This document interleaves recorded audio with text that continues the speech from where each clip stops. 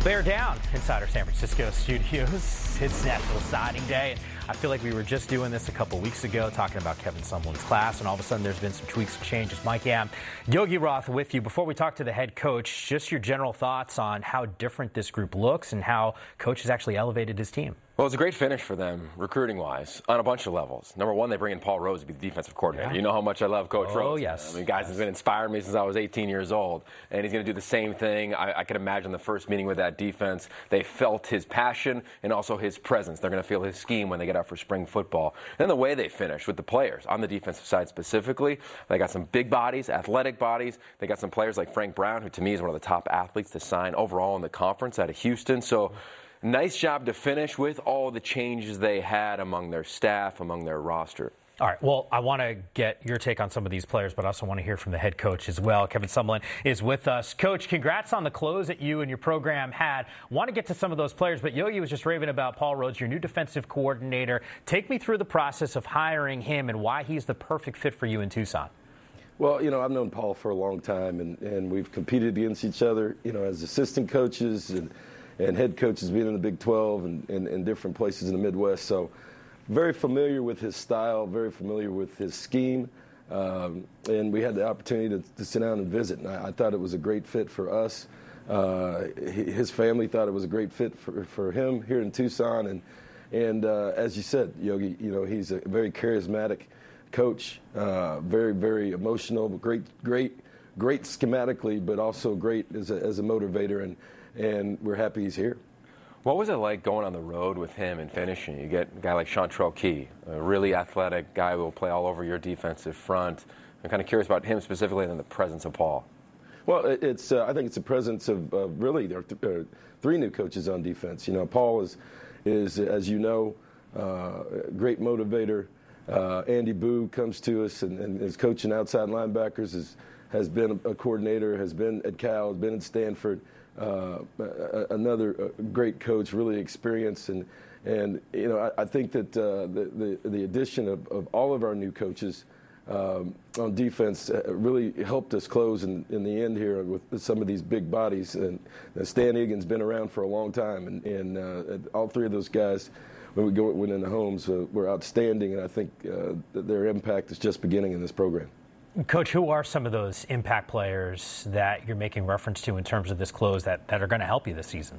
Well, I think all those guys that you saw today, you know, we quietly signed 15 guys before signing with them, the early signing date. But today, you know, we've got a couple guys that we're waiting on, maybe one in particular right now. I don't know if he's announced yet, but we're not done. And, you know, I think that the addition of our defensive coaches, you can see the number of players that we signed.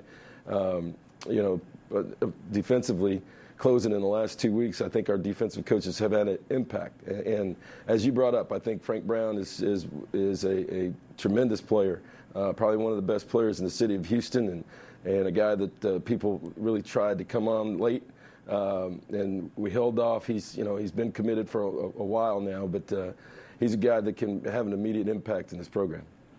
Another immediate impact guy, we know his brother, Colin Schooler. We got to know Brendan Schooler at a different institution in this conference. But how did that one shake out? And what's his presence been like with a young receiving core on your roster? Yeah, you know, Brendan is a guy that, you know, it worked out. I think, I know we're happy, but I'm pretty sure his parents are really happy right now because they don't have to wear two different jerseys or hats and things like that. But he's... You know, he's an experienced player. He's an all-league player on special teams. He's, you know, I think what he brings to us is, you know, that experience, but also the maturity. And he's been in this league. He's played in big games in special teams, been in situations. Yeah, that's one part of it, but he also brings that maturity to the locker room. And with the team that's, you know, we got a young quarterback. We got some young guys that are playing. But he's got that experience and knows how to win, and I think that's going to be important to us on the field, but also in the locker room. In the locker room, in the weight room, I got to ask about Aaron Blackwell, because we did some research. We took a deep dive into social media and saw this dude with his long, flowy hair, pump and iron, and now you get him as a graduate transfer to help out that side of the ball. I'm curious if, A, you've worked out with him, and have we seen anything like this on the screen right now? And, B, what do you think about him adding a veteran element? Yeah, it's another, when these grad transfers can really have an impact on your program. Here's a guy that obviously brings attitude, right, in the middle of our defense, is a real nose in a 3-4 defense and has experience. But as you can see, strength is something that he does not lack, and attitude. So, he's a guy that we're looking forward to getting on the field, but also, another older guy in the locker room that is going to bring some attitude to this football team. I kind of want to see that video again. That might be like one of those things I just see on repeat constantly. I think the scream on the back end is what did it for me. Hey, why not, Coach? I know you probably aren't going to get tired of something like this out there. It's interesting, too, because I would imagine, too, just getting guys into your program like this is certainly going to be helpful because there's an experience factor that you had alluded to. But I know a year ago when we had this conversation about your class, I thought about Khalil Tate and all the hype around him and how much of a piece that is for a potential recruit to know they get to play with a guy like that. Grant Gunnell last season gets some meaningful burn at the end of the year, and I'm just wondering, when you go into a home and you talk to offensive players, how much excitement is there around playing with a guy like that? Yeah, there's a lot of excitement about that. When people have seen him play, his start against UCLA and win, on television didn't hurt us in recruiting.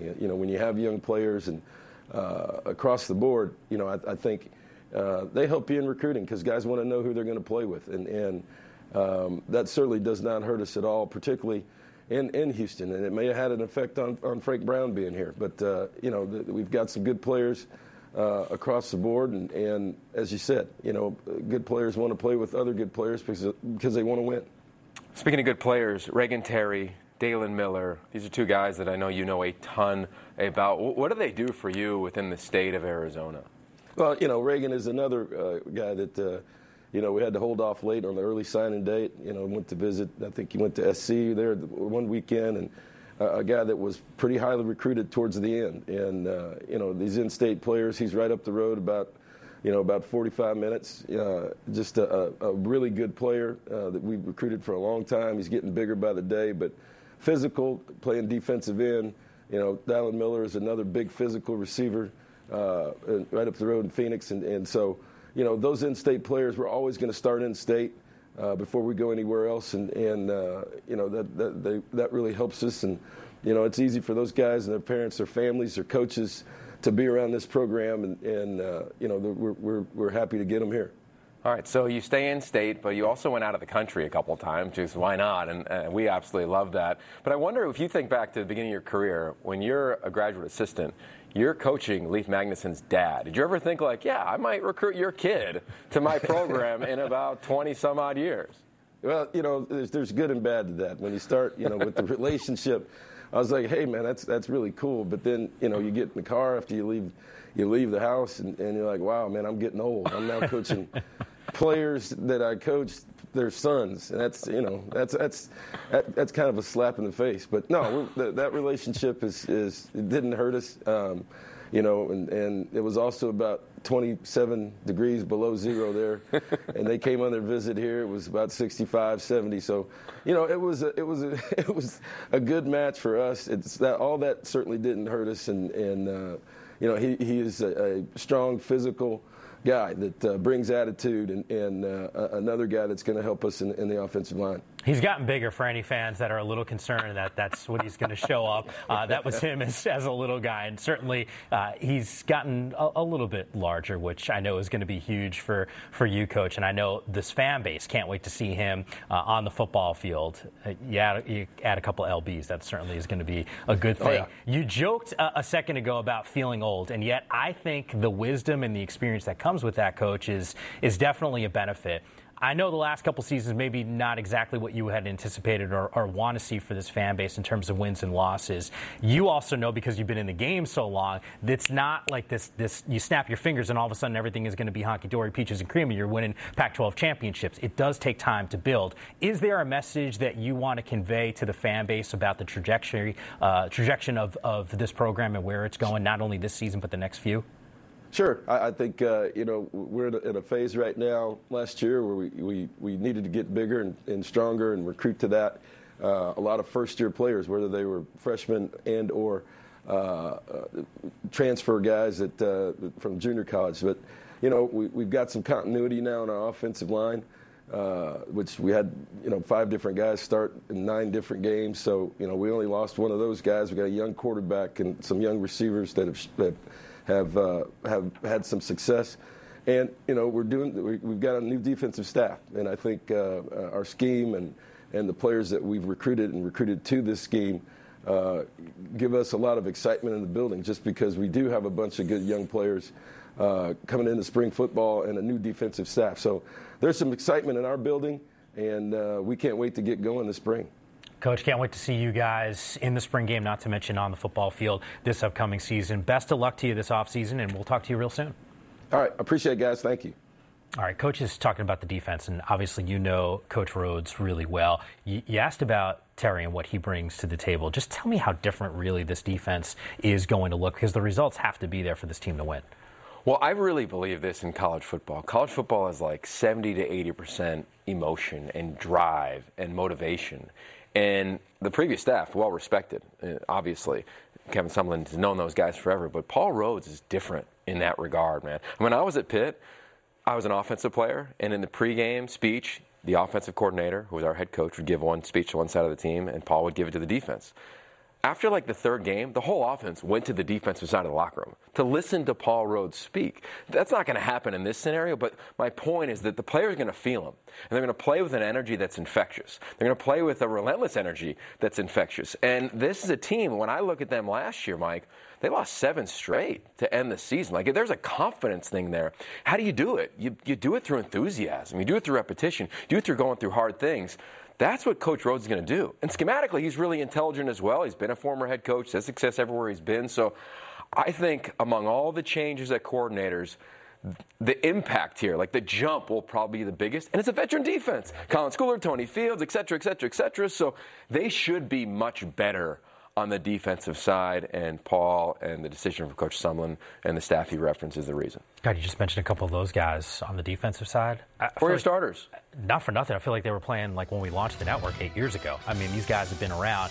You mentioned confidence. Some wins early certainly will help change that. They can, hopefully that happens for Sumlin's team. We'll get our first sneak peek at Paul Rhodes and that defense. Spring game, April 4th, 5 p.m. Pacific time. You do not want to miss it. Pac-12 Network and the Pac-12 Now app.